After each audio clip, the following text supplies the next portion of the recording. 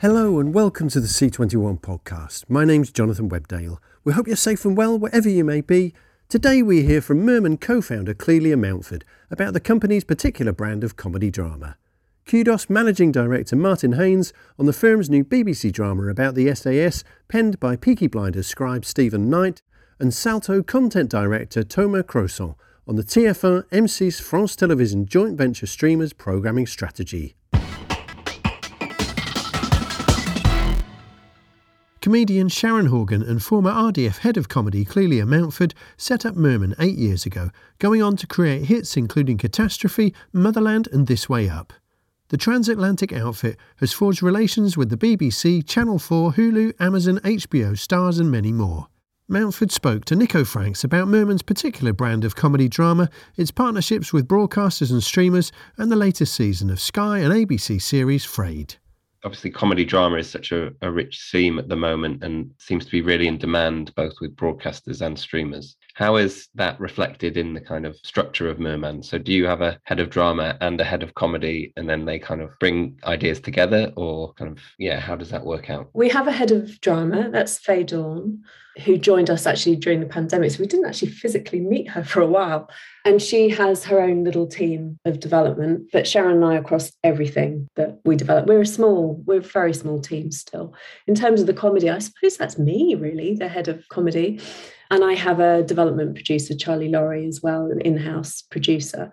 But yes, we talk about everything. I mean, in terms of what we look for drama, we're never going to do anything really, really bleak. We'll have those, because that's not how we look at life. We navigate life's bleakness through humour, I think. And that's all everyone who works at Merman, that's our perspective. We have to laugh at some point, and you've got to earn that drama and also that relief as well from life's darkness.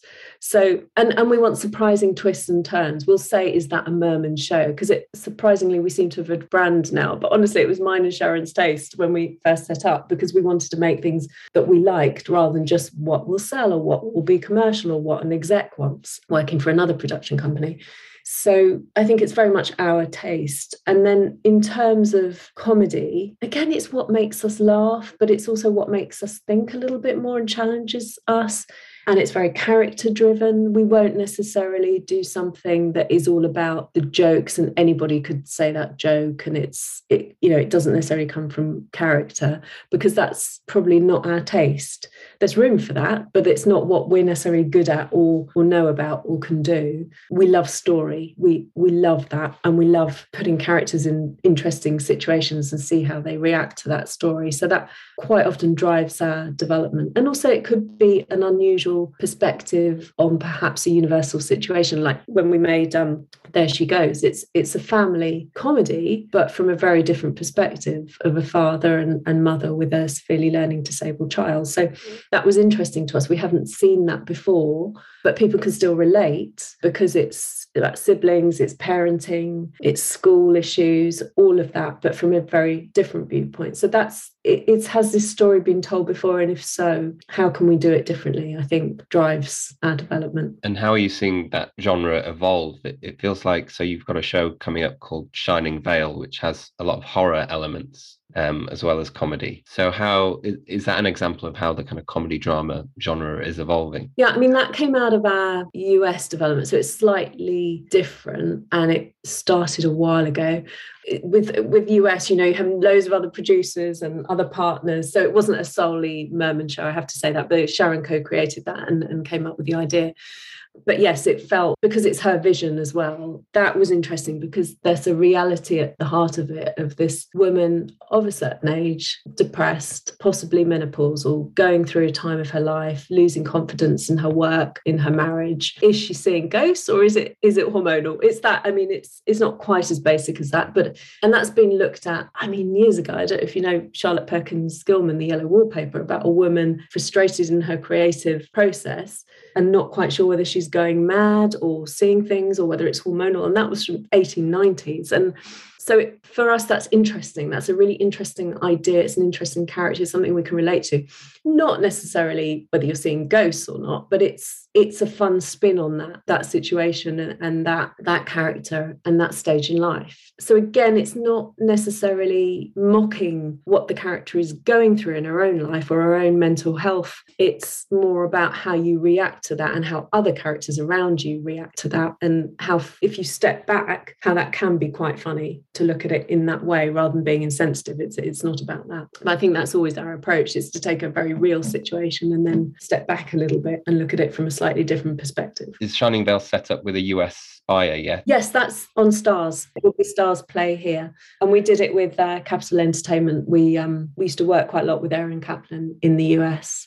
And it feels like the US and the UK's kind of creative industries and comedy industries are more aligned than ever. I think Succession is a great example of that. I think it's written in Brixton. So how is that kind of impacting what Merman does? Because obviously, you have these ties with the US. So how are you seeing US buyers kind of and their approach to shows that potentially originate out of the UK? I think that's twofold. We have a US development team now. We have a US office. We started there with branded content, and now we've moved into TV.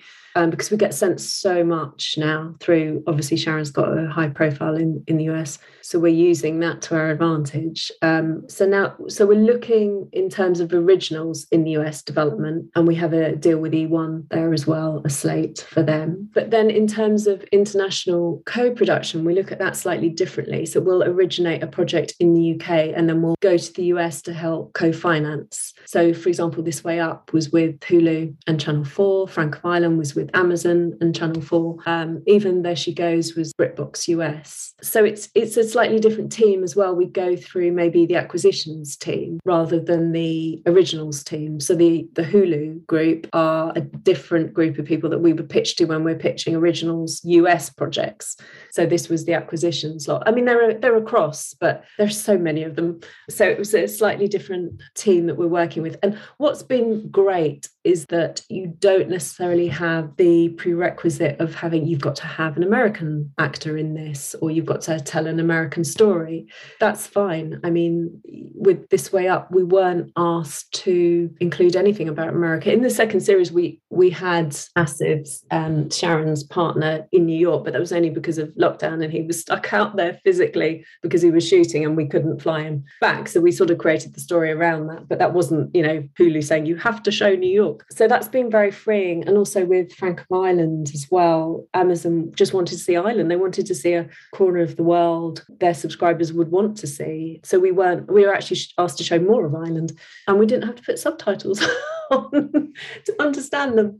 And then in terms of Frayed, that is slightly different because it's an acquisition, but it's on HBO Max. And again, the impetus for that was we want to show our viewers a world outside the US, to show this place in Newcastle in Australia. That's interesting to us because we haven't seen that before. So it's actually bodes very well, and it's great for us. And because it originates in the UK first, the notes are slightly different. I mean, the notes have always been brilliant, but they're quite respectful of the delegate broadcaster and what we want to do, and obviously shaping it, because quite often the UK will be paying more the license fee and the Americans will be topping it up or almost half. So it's respectful of that partnership, I think. So it's been really great. We'd love to do more like that. It works very well for us. Obviously, it's a few years off for some of those services to arrive in the UK because of all the licensing deals. But we are seeing services, I think, like Peacock on Sky, that kind of thing. Is that affecting, the ability for, like you said, the kind of first UK broadcaster to come on board? How long until you think, a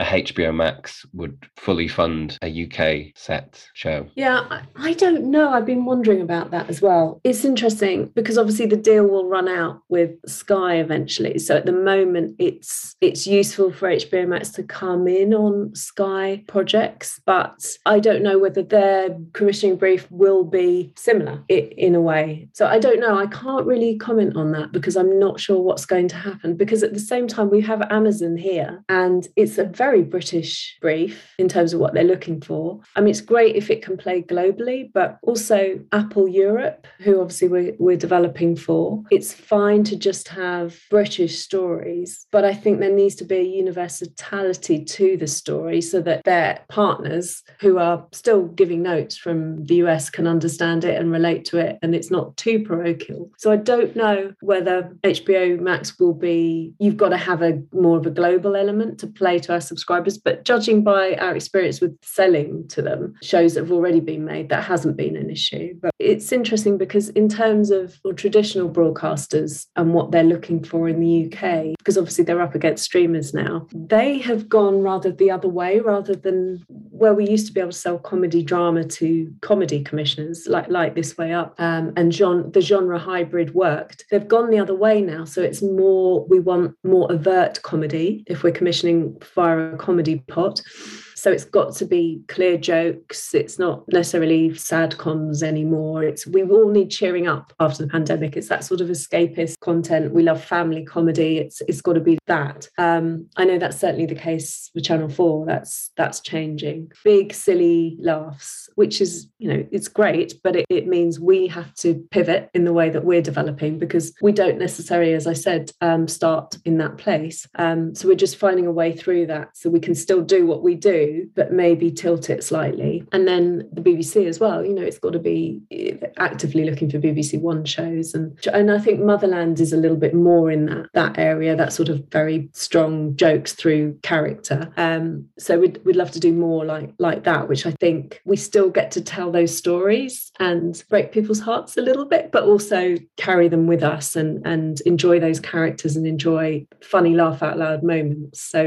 So it's navigating that at the moment. And Sky, I mean, it's interesting because Sky are now putting out that they would be interested in doing our comedy drama, which is our wheelhouse. That would be fantastic for us to do because then we can take more time telling story and doing what we do best. So we're very interested in moving into that. And there is still room there to do our content, I think, because there is the sort of broader, sillier half hours that they do, but also they're encouraging our development in terms of storytelling as well and what we do, as long as it's funny. I mean, that's the thing, isn't it? It's got to be, if it's being commissioned by comedy, why is it being commissioned by comedy and why is it not going to drama? There's often that question. So you've got to justify that. And so are the drama commissioners a bit more open now to elements of comedy than they maybe were before, do you think? Well, they say that, but I'm not sure. I'm not sure when they do get a script whether it's, I don't understand this joke. No, I shouldn't say that. But I think if we're pitching something, if Merman are pitching something, they understand our starting point. So that's okay. As long as it's not, like I said, if it's like a murder mystery and you're all standing around the body having a laugh. No, we wouldn't do that. Well, apart from Frayed, but so comedy is not the forefront. It wouldn't be. It might be just a device to lighten something and to earn the dramatic movements, because otherwise the dramatic moments, otherwise it's relentless. It can be relentless, and that's those tonal shifts are important, and to be able to breathe and take in a dramatic moment, you need that, and we probably will push that harder than maybe some other producers. So. And it sounds as if during the pandemic, people's development went into kind of hyperdrive. How has it changed how you kind of source material? And now that the kind of live comedy circuit is kind of bouncing back, was that ever a kind of source of potential projects for Merman? Yes, I mean, we go and see a lot. So yeah, that was a problem. We're really interested in writer performers. That's a lot of what we do. We encourage all our staff to go out and see talent and report back to us. And the way we work quite often, Mermaid, which is our sister digital company, is to maybe do online sketches and so on with new talent. We've done that with Channel 4, the Sparks scheme. We did some female-led sketches and we found some brilliant talent there that I've now brought a few of them into our writer's room. So yeah, that was a problem. We did need to know who was out there, who was doing what. I mean, we have writers we work with who trust us, who will bring us their projects, which is great to have that relationship. But we're always hungry for new talent, and that's so important. And so always on the hunt for those new voices. And if there's a way of bringing some of those voices into a writer's room, which is becoming increasing now, I think, in the UK, that you can do that. It's right for some projects, it really isn't for others. But we're trying to look at that as well as a way of bringing new voices in. But yes, there was a lot of development going on. I mean, the way it worked with the first lockdown, we were actually at the point of writing scripts anyway. We were writing Motherland, Frayed, and This Way Up. So we weren't actually due to shoot over that summer, apart from Frank of Ireland. We were finishing that off, and then we just went into the edit. So we were still able to work. And then when things opened up, we were able to shoot again. But yes, there was a lot of development across all companies, I think. And now a lot of people are making things across all companies, which is good, as long as you can get the crew. So yeah, we're writing a lot about initiatives that are coming through and things like that. But is it that it seemed at one point it was going to reach crisis point, but do you think it's manageable? No, I think it's still a real issue. I do. And I think more training schemes need to be put in place, and feeding more people into the industry, and also shadowing. Having broadcasters put that in the budget would be so useful, rather than put it on the production to put an extra line in the budget, but just to help us train people on the job and have producers, baby producers, baby writers on set watching, and directors as well. I mean, we want to be much more proactive in encouraging female directors and getting them out there. So it's a project which we haven't announced yet that we'll be filming in the summer. I've got a new young female director who will be doing a block of it, who will be following our more experienced director on the first block, because it's so important, and to get her in there and doing that. And we're trying to look at ways to do that. And if broadcasters can help that, even better. So it's not always at our risk and at the cost of our budget as well. So season 2 of Frayed has just launched, and it's set between the UK and Australia. So how was putting that together in a pandemic? It was a little bit difficult. We had to get special exemption from the Australian government to fly in any UK creatives, so some of the actors and myself, and then quarantine for 2 weeks in a hotel, which I actually loved. It was great to get a bit of peace and quiet. And the restrictions in Australia weren't as tight at the time as in the UK.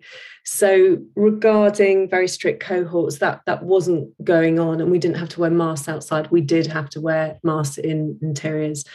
So it was slightly more relaxed in that way, but still testing and being careful. But at the time that we shot, they hadn't had any cases in Sydney for several months. So it felt quite different there as well, almost like a taste of what life was like before COVID. And I felt terribly guilty because it was just in this another lockdown in the UK. It was last January, I think it was. So things were quite tough at home. And there was me having lunch by the sea on a beach while we were shooting. So it did feel quite different. But yes, but then things changed just after we got back. So, Yeah, I know exactly the feeling, actually. I was in New Zealand at the same time, so January last year, and felt so guilty. And the 2 weeks in quarantine as well, I really enjoyed that too. So with the second season of Frayed, how is the show evolving? How are the characters developing, and what were the kind of ambitions of the second season? Well, without revealing too many spoilers, obviously we had an explosive finale for series 1.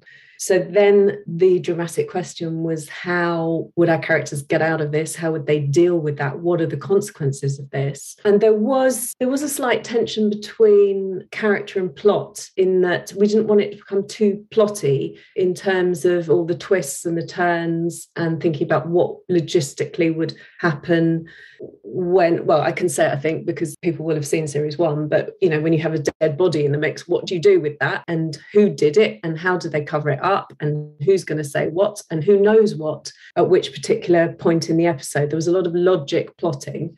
But at the same time, you didn't want to dilute the comedy, but also it's a very serious situation. So to get that balance right, we weren't saying what had happened was funny. It was more about how these brilliantly drawn characters were reacting in that situation. If you put a Jim, which is who plays Sammy's brother, in that kind of situation, how would he react? And I think because Sarah had built series one so carefully in conveying these characters and their nuances and their comedy, you already knew them by then. So the enjoyment was watching that unfold and seeing how they dealt with the situation, and also bringing the family closer together. That was a fun thing to do. And it's that sort of question about how far would you go to protect your family when secrets start to leak out. So lots of drama, but also just making sure that the comedy was working as well without detracting from the gravity of the plot. So it was interesting exercise, but I think because she had worked so hard on those characters, that started to come naturally. Because if you put a Jim and a Beverly in a certain situation, you just know they're not really going to quite understand certain things. So Jim's ideas for disposing of the body are never going to be very sensible. So it's, we could have fun in that way with the family dynamics. And when Sarah Kendall brought you the project, did she position it as an out and out kind of comedy or as an out and out drama, and then how it developed? Well, I don't think it was even that specific at that stage. She was doing her stand-ups, which are sort of an hour of storytelling about her time growing up in Newcastle in Australia in the 80s. And she said she wanted to use that as a springboard about a family at that point. She had an idea for the brother. She had an idea for the central character, but there wasn't much else. And she used Catastrophe as a reference for tone. She loved what we'd done. I mean, this was quite a while ago. It took a while to get to this point. So it was basically starting to craft that with her about the story that she wanted to tell, set at that time, with the backdrop of what was going on in the community in Newcastle, with the mines shutting down and what that was doing to the economics of the place. And that was interesting, a framing to that. So that started our journey, I think. And also, I really wanted to go to Australia. So I just thought, yeah, okay, we'll do that. And we'll set some of it in Australia. I mean, there was a slight hesitancy because which British broadcaster would possibly buy a story set in Australia? How on earth would we finance it? That's going to be expensive. That's not going to be particularly cheap. Would we get Australian co-financing? So we had to work out all of the practicalities of that. But I think, we got there. And I think that's partly why it took a while to do that. But the way we work, we just say, write the story, write what you want to write, and we'll work out the logistics of it all later. But I don't think that should cramp you in what story you want to tell or be too prescriptive. Though saying that, when we got to the sales part of it with Sky, they didn't want it to feel too much like an acquisition. They wanted to feel that it was a Sky original as well, and they'd had input and there was a reason for it being on Sky. So we had to look at casting very carefully for the British characters. And Diane Morgan's character, Fiona, originally was Australian in the outline.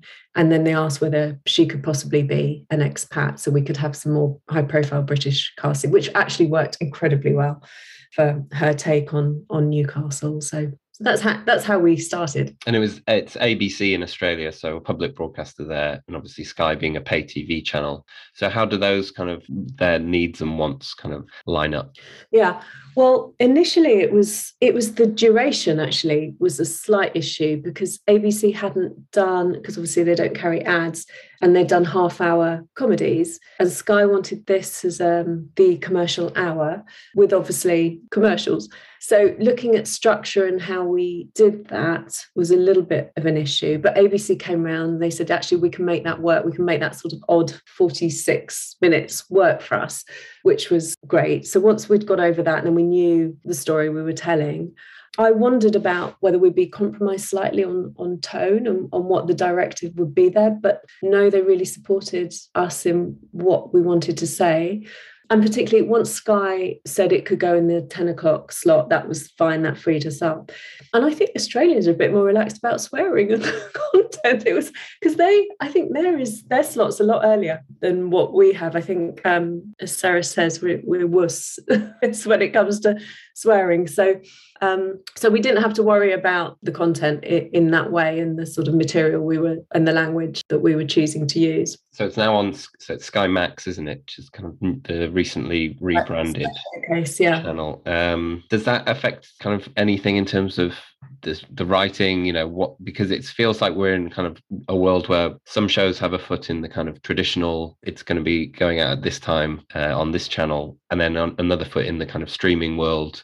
where it's, it goes up potentially all at once and it's very fluid. So how do you kind of balance those things in terms of when you're developing projects? In terms of this, no, because that change happened once we were shooting, actually. So, but I don't think the content would have had to change anyway. It's just about Watershed, I think, as well. So it was a 10 o'clock show, so you could explore certain subjects in that way. That's always something to bear in mind. But we develop shows particularly for that particular broadcaster and what their needs are and what their current content is and what will fit nicely alongside that. So that's always at the forefront of our mind. When we get an idea, it's okay, but where could we sell this? I mean, I say that, but then if the story's brilliant, we'll work that out afterwards. Like I said with Frayed, it was a little bit, okay, where would we take this in the UK? So it goes hand in hand. I mean, I obviously have to run a business as well. So I'd be crazy if I just took every idea because there's maybe one possible home for it and that's it. Because I do have to think more broadly about if we're investing in something, where we could take it and what the possibilities, the routes to market would be for that. So that is something you have to bear in mind. But at the same time, because we are so focused on the writer and particularly writer performers, we want them to tell the story they want to tell, but with a gentle bit of guidance maybe along the way, which will hopefully only improve the story and the script.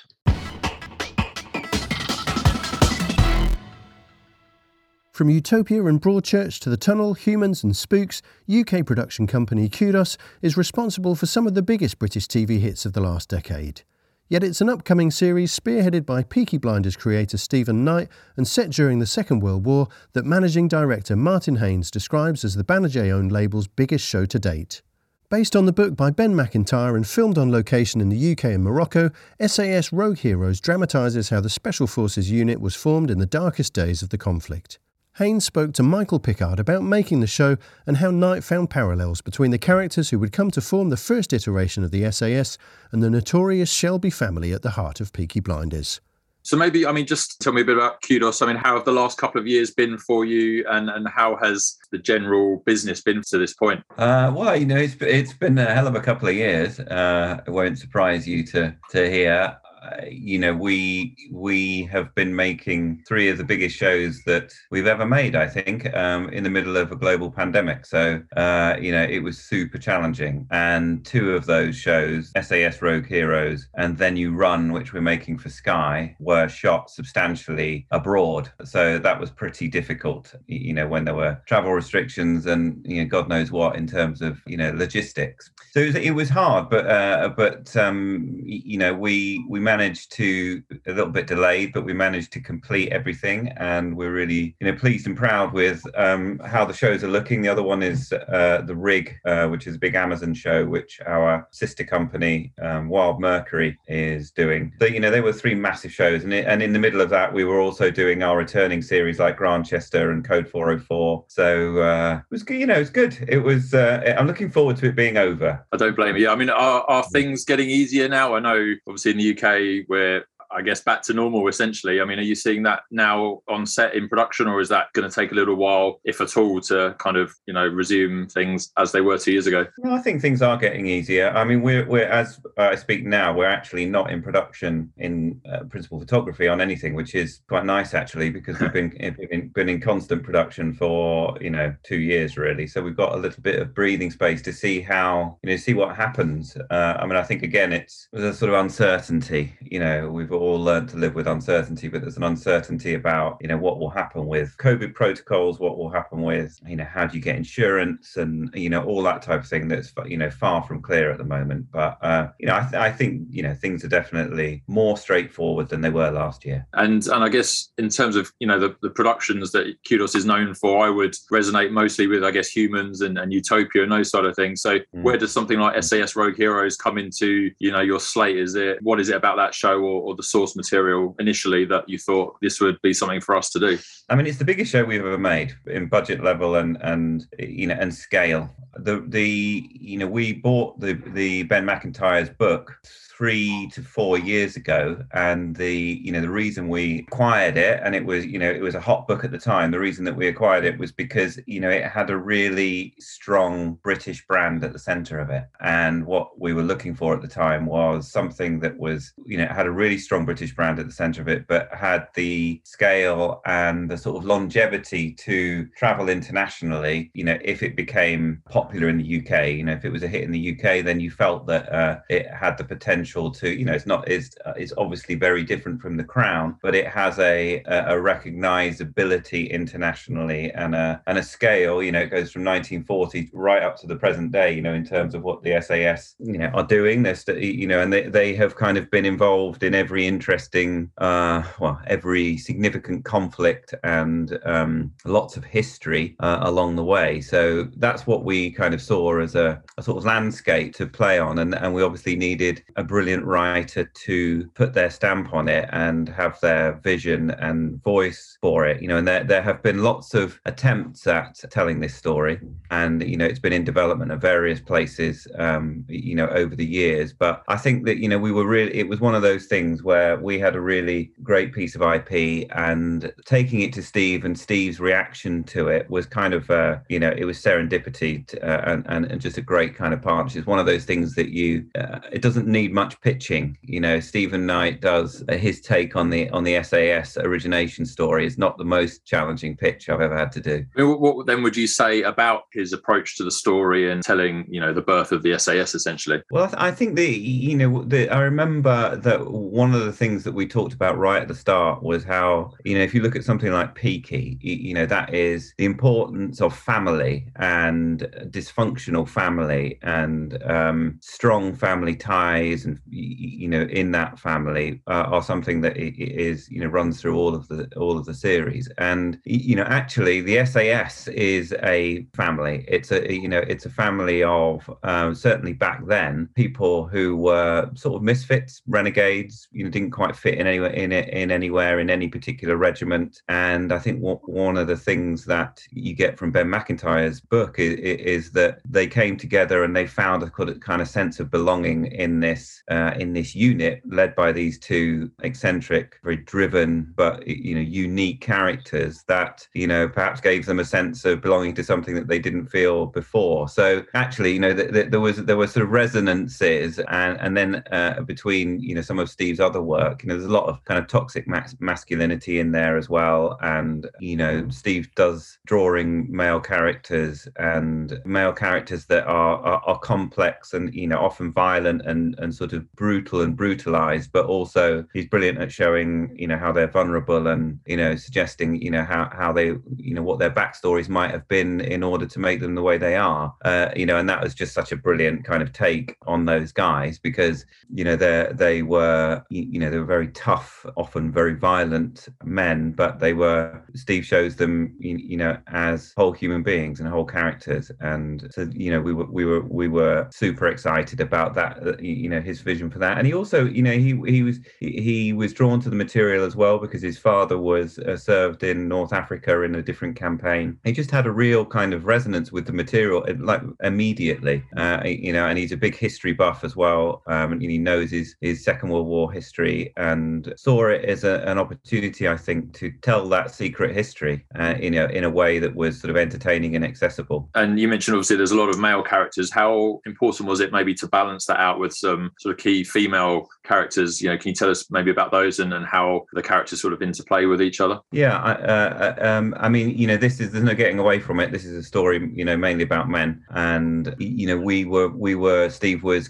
clear, and we were, and BBC, you know, recognised that it wasn't something where you could kind of pretend that wasn't the case, and you know, so we kind of lent into it and you know, celebrated it. But within that, you know, Steve has drawn this brilliant character who's played by Sophia Boutella, and she's a kind of combination of some real life women who played really pivotal roles in the kind of espionage and security services in North Africa. And so it was important to, you know, be able to kind of have Sophia as a sort of counterpoint, and also to have a different kind of relationship with our lead character Sterling, and we were able then to, you know, tell a different side of his character and his story. So, you know, she's a significant, we say that this is a four-hander. You know, it's David Sterling, it's Paddy Mayne, it's Jock Lewis, and then it's Sophia's character. So she's a significant element, I would say. And then I guess, you know, when it comes to thinking about how you're going to make the show, I mean, what are some of the first things that you had to think about in terms of whether it's the big cast that you've got with some fantastic names, or, you know, locations, or just filming some of the set pieces that you might have to deal with? What were some of those initial thoughts you had?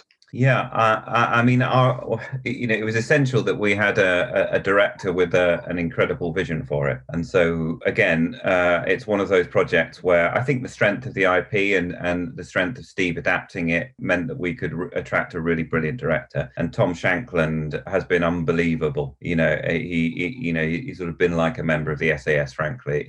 He directed all 6 episodes, which is an astonishing feat of a sort of endurance as much as anything else, but of creative vision. And Stephen Smallwood, who is a sort of long-time collaborator with Tom, set about designing the vision and how we were going to make it. I mean, a lot of it was disrupted by COVID. We were initially going to shoot almost everything out in Morocco, and we ended up shooting about 50-50. So we did all our interiors in the UK in the end, and we did those first for sort of 2 months, and then we actually managed to get everybody out about May last year to Morocco, and we did 3 months in Morocco. So that changed our plans in terms of, you know, what we were going to build and where we were going to locate production. But I think the production design and the costume design, it was, you know, we always felt that, you know, we didn't want this to be a history lesson, and we wanted it absolutely to be authentic and to have historical integrity, but we also wanted it to feel as though it was up to date and had a contemporary feel to it. So the way that the guys are dressed and the way that they look, and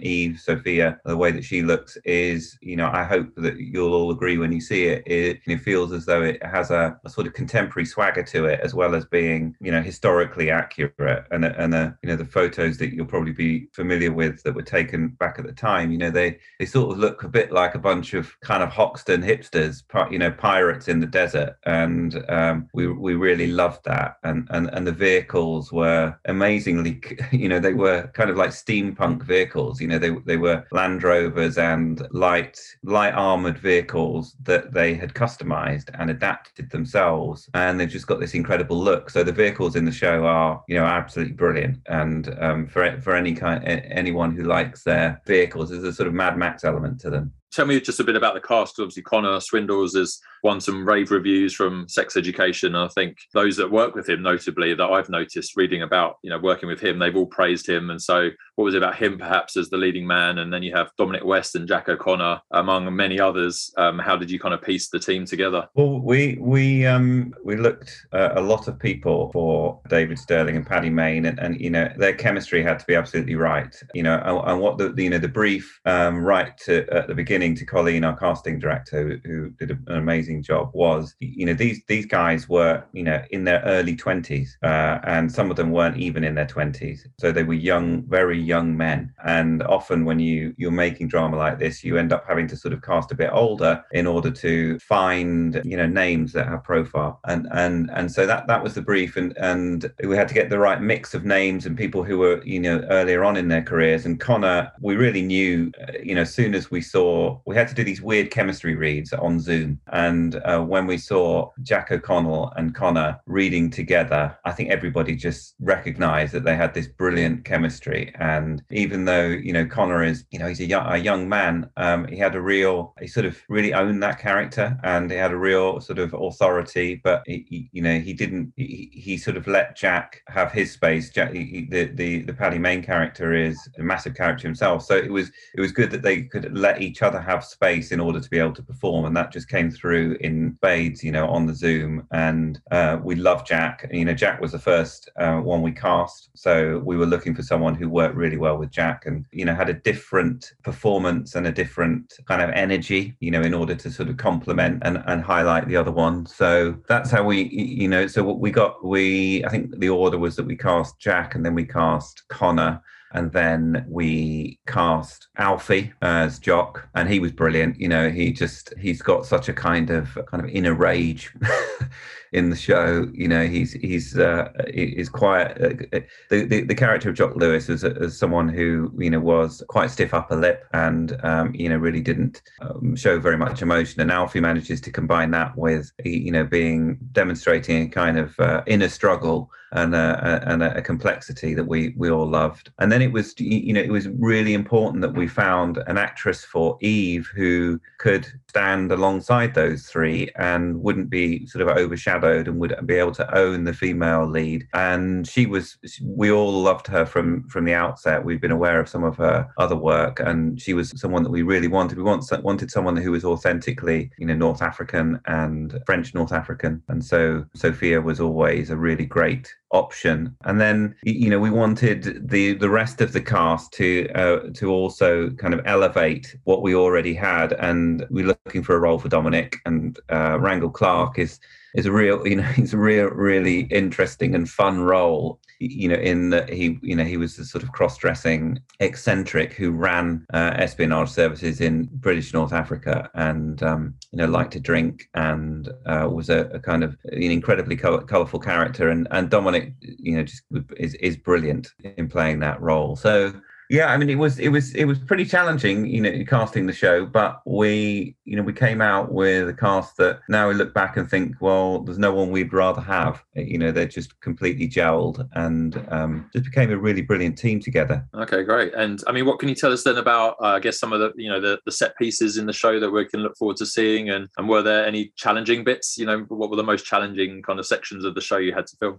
I mean, there's a lot that, you know, that we do definitely, you know, the budget allows us to have some really great action sequences, and, you know, whether it is their first parachute jump, which didn't go so well, or, you know, their subsequent raids when they were working out, you know, how the SAS would attack differently from everybody else, and their V formation and the way that they worked in small groups, you know, behind enemy lines. And, you know, we are able in every episode to have at least one big set piece action sequence. And, you know, I think that they really, you know, they look very filmic, and, you know, they look really sort of big budget. You know, there were when we got to Morocco, after having to wait for 2.5 months, we got there, and, you know, we were meant to film there earlier in the year because it gets very, very hot on the edge of the Sahara in the middle of the summer, as you might imagine. So it was kind of 45 degrees out there, you know, sometimes hotter, which is insane. You know, but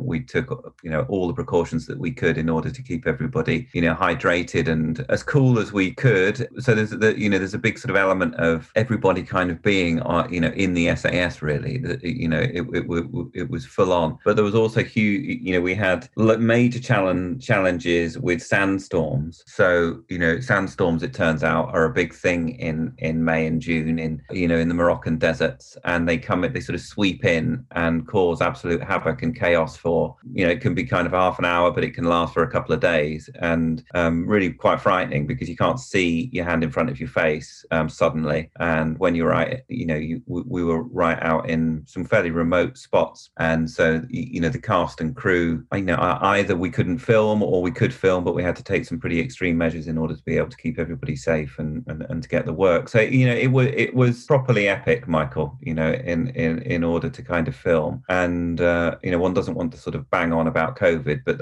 it was super hard with that as well, in terms of, you know, the testing regime and you know, and some people, you know, obviously getting COVID, and, you know, how you deal with that when people are in such kind of an extreme environment. So it was a sort of minor miracle that we actually managed to complete the production, but I'm glad we did. And is this the kind of show where all the actors are getting involved and wanting to jump out of planes and things, or are they kept a safe distance away from that kind of stuff? No, they all threw themselves into it. I mean, they before we started shooting, there was a boot camp with the actual SAS. So one of the great things about this, actually, Michael, is that the SAS Regimental Association, who are the main guardians of the SAS, if you like, they've never partnered with anybody else on any television show or anything really. I mean, but they did a little bit with Ben McIntyre's book, but they completely embraced our show, and so the SAS themselves gave a boot camp for our guys in the UK for a couple of weeks before they actually got into filming. So that kind of set the tone, and I think that they were all quite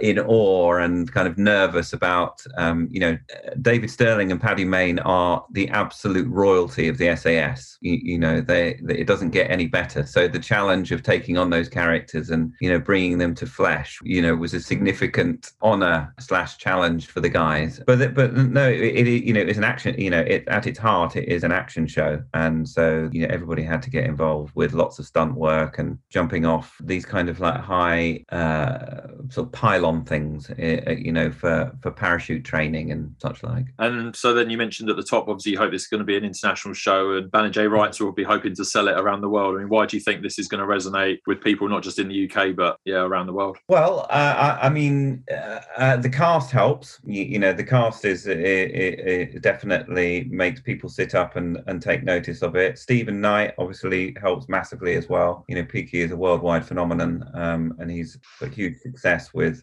C on Apple and with Spencer, his the movie that he had out recently. So there's a lot of kind of nice elements to it. I mean, we've already sold it in the US. Banijay Rights has already placed it with Epix, who have already committed to season 2, should that happen. And there's a lot of sales already concluded for most of the big international territories. So it seems to be working, and the fact that that's already in place before it's gone out in the UK, I hope means that we were right about it having an appeal. You never quite know, because everybody's got their own version of an elite army group. The US has got the Navy SEALs and the Green Berets and stuff like that. But I think what Steve's managed to do, and when we were taking the project out and showing people the first couple of scripts, is it's about those characters and their stories, and it's not just a war drama, a war series. You really sort of engage with each of the guys. So I think it has a sort of universal feel to it, and it's a lot of fun. And it has as I say, it's definitely not a kind of boring history lesson. It has the swagger of Peaky, but with these couldn't make them up real life characters doing insane stuff to change the course of the war in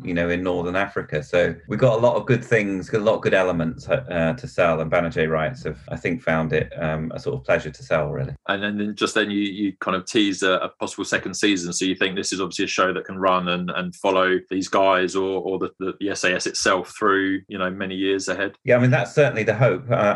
We finish season 1 halfway through the war, and so we've always seen it as minimum 2 years. But when we were talking to Steve, we always thought this was a multi-series franchise. Steve's already planned out in his head what series 3 and 4 would be. So yeah, hopefully that we'll get to do more series for sure.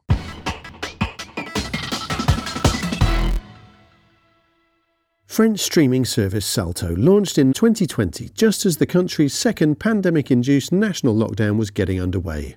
The service, a joint venture between soon-to-merge commercial broadcasters TF1 and M6, plus public broadcaster France Télévisions, came as a response to the growing influence of US players like Netflix and Amazon. Salto content director Thomas Crozon spoke to Ruth Laws about the platform's priorities, its programming strategy and subscriber numbers, with suggestions recently in the press that the service is some way off target.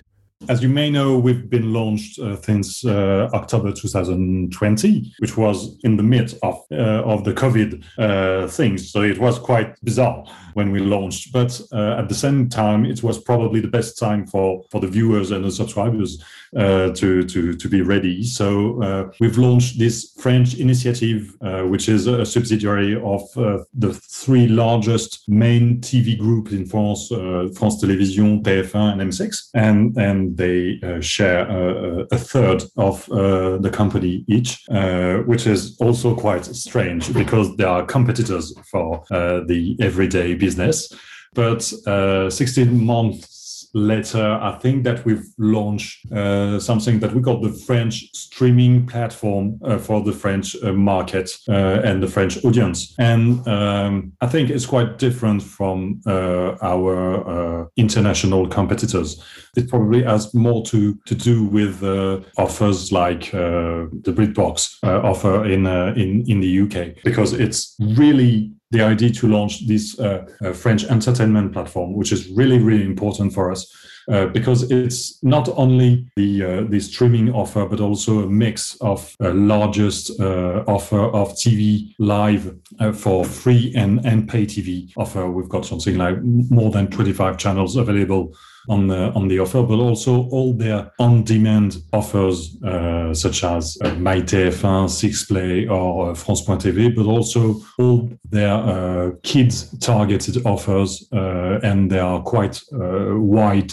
Because when you put in the same place Oku, which is the French France TV offer, Tefou Max, which is the TF1 offer, and Gulli Max, which is the M6 offer, you probably have the largest French kids offer in France at the moment. So it's quite huge. We've got more than 15,000 hours of content available at each moment on the platform, and it's really thought after what the French speaking audience in France would look after. At the moment, we are mainly available on the OTT offers. We do not get through the boxes from the cable and telcos operators, except from Bouygues Telecom. But for most of it, it's through the OTT. So this is probably the youngest target than what we will touch the day we will be available on the box. But it's mainly under 50, and with a large part of the market, which is 16 to 35. I think it's probably more than 60% that are under 35, which is quite interesting for our shareholders, because this is the audience they do not touch that much anymore. Yeah, what's your secret? Because that's the demographic that most broadcasters want to tap into.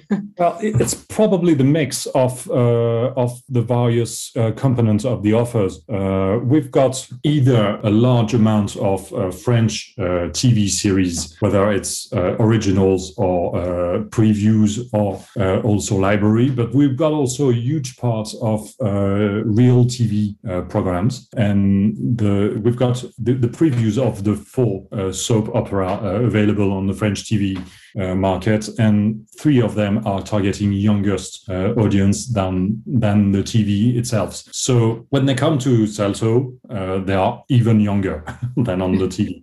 And how does content work with France Télévisions, M6 and TF1? Do you can take their content, and how does windowing work? Well, it's I would assume it could be also easier as you mentioned, but it's not. We are buying SVOD rights that they usually do not have in their hands. So we're buying it from the market, but we'll also windowing a lot of their content. As I said before, one of the main characteristics of Salto last year was that we brought to the French-speaking market more than 4,000 episodes, which was first aired on Salto. It was previews, most of them, but also it was acquisition and a few originals that were made available to the French market. And 4,000 new episodes a year is more than 10 a day. 100 a week, which is quite incredible. And what's your strategy with originals? What are you looking to commission? We're still pretty young, in fact. So we are still working on what's working for our subscribers and audience. And the originals is a part of it, but not the whole of things. I think the main thing for us is to bring to the subscribers the good programs, whether it's originals, acquisition, pre-buy, co-production or stuff like that, or even library. We've got library that are doing just so well on our market and our audience. So this is a mix of it. But on the same hand, we need to be part of that market, which bring new shows every day. And so we've decided to be part of certain commitments from our shareholders. Last year, we've been a part of Germinal, which was an original for France Télévisions, and it was a pre-buy from Salto. This year, we are part of Syndrome E, which is going to be on TF1, but also on Et la montagne fleurira, which is also a show from France 2. And we are dealing with that. But the thing is to bring good content to our subscribers. Last year, we had the chance to have a French reboot of And Then There Were None, which was produced by M6 and with a theatrical cast, large ambitions. And we had the chance to have it 11 months before it was aired on M6. At the end, for our subscribers, it was kind of an original. It had the same flavor. And it did really, really good numbers. What shows have performed well on Salto over the past year? What have been the sort of maybe the top 3 or 4 most viewed? I will give you a few brands that were really, really successful with no particular order in terms of success. But let's say that we had the chance to bring to the French market audience the France Réunion, which was huge, and it was great because both Warner and TF1 gave us the chance to be the platform that brought that kind of shows to the French audience. It was really, really awaited also in France by the French Friends community. Last month we had the Return to Hogwarts, which was quite tremendous. But the thing is that we've also bring to for the first time in France the French TV series, which is called HPI, High Intellectual Potential. This show had numbers. It was something like 12 million viewers on TF1 for the first night, and it was available on Salto 2 weeks before. You can easily imagine how huge it was. And we can't forget also all the real TV shows and all the soap operas, which are the bread and butter for Salto every day, because we are part of the daily routine of our subscribers. And when we bring them these shows 2 days prior, they're airing on the various TVs. It's 2 days before, there's no ads, and you can find all the stories. And with that kind of offer, you're a part of the small club of the people who knows the end of the story before the others. And it's really, really important for our subscribers. And what soap operas are popular on Salto? In fact, the 4 of them are, there are 4 in France at the moment, which are 2 are on TF1, Ici tout commence and Demain nous appartient. 1 on France 2, which is called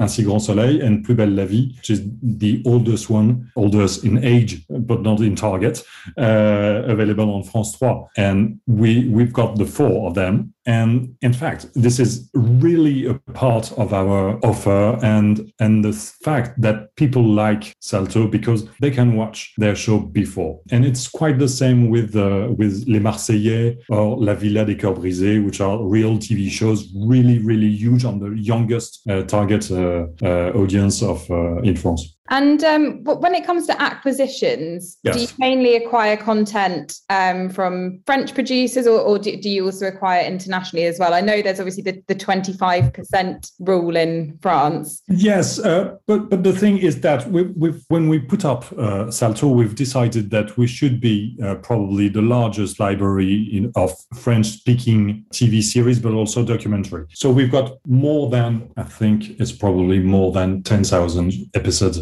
on Salto, which are either French TV series, short form, long episode, but also documentaries. So we've got the hugest and the largest offers in this field. The fact is that when we pretend to be the French entertainment platform, we are willing to bring a French flavor to the platform, but also foreign countries' programs and content. So there's a huge part also on US and English-speaking programs. But last year, we've launched our first Russian TV show, which was called the Sherlock Chronicles. It was brought to us by the Russian platform, and it was a really, really a good show. We also had an Israeli show such as The Grave. We had the Spanish show from the creator of La Casa de Papel, which was called El Embarcadero, and it was absolutely great for us. We loved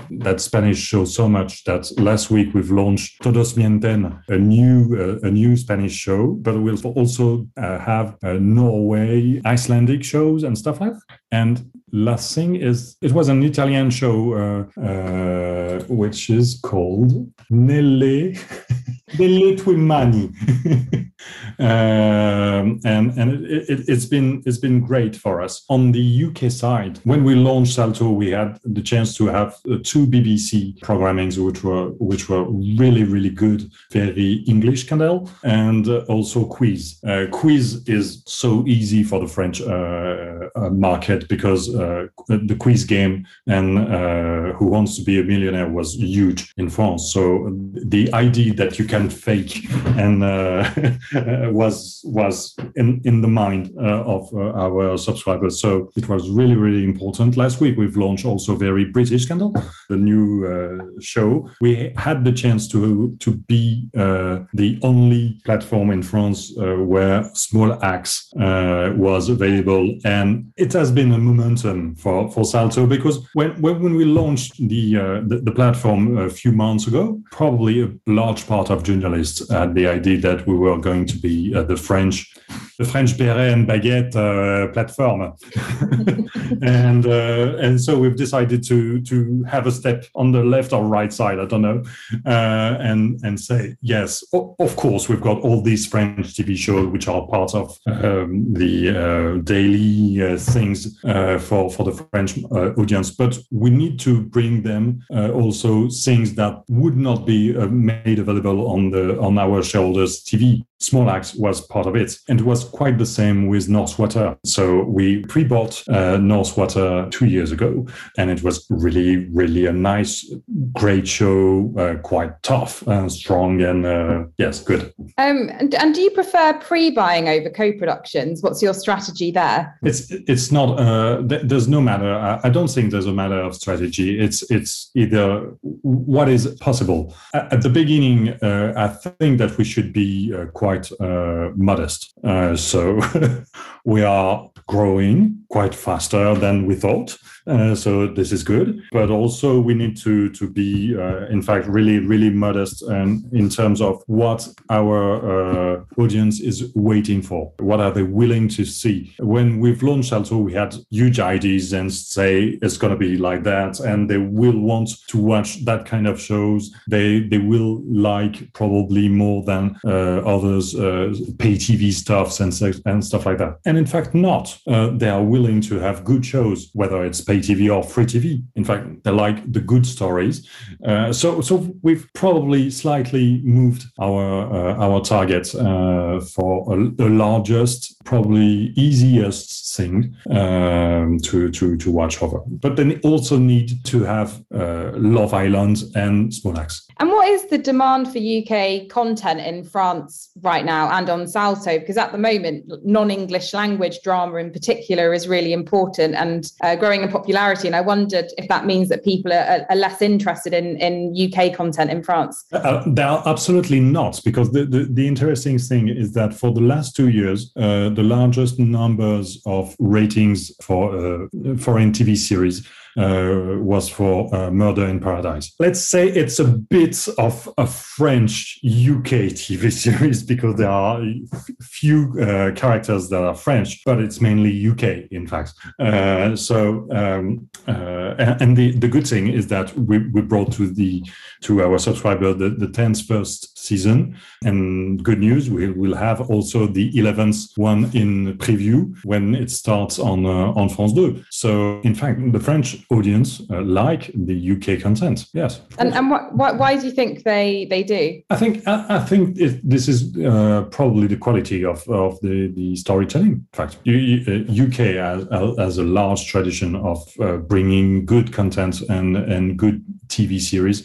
I mean, Broadchurch was a huge success in France. I think and then there were none from the BBC or ITV. I don't remember. 3 years ago was also a huge success. We have the chance to have Downton Abbey on Salto, and it's tremendous. But it used to be tremendous when it was broadcasted also on TMC years ago. So yes, a French TV French audience like the UK content. Yes, of course. course. They also like the Spanish one and the Italian one now, but it's quite newer. And I wondered if is there a specific show that you're really looking for Salto? Like, for example, like a young adult romantic comedy. Is there anything you're desperate to have pitched to you?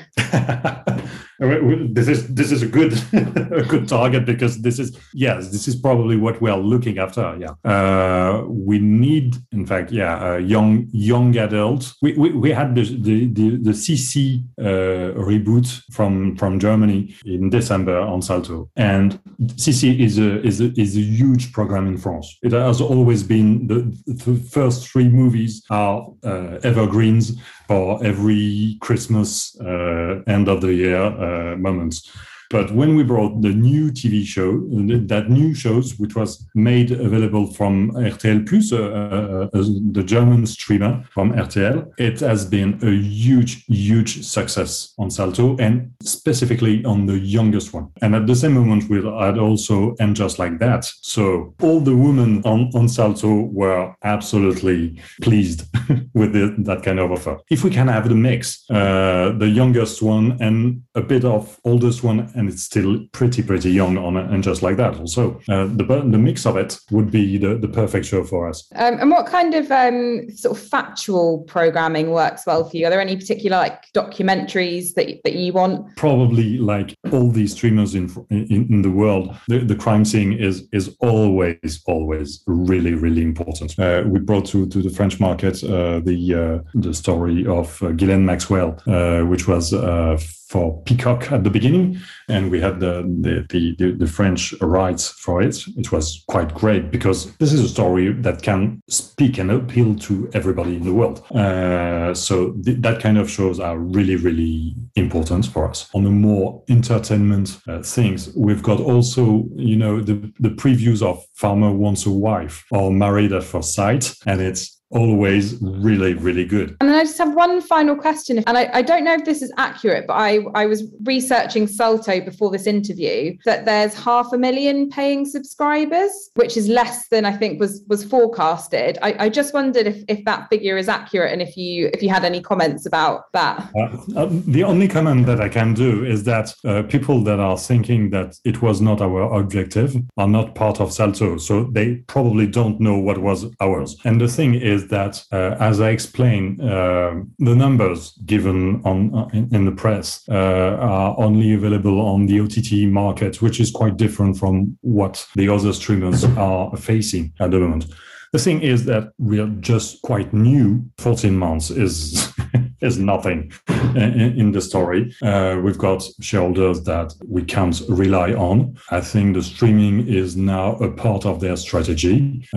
So no problem at the moment, and no comment about the targets or the so-called target numbers.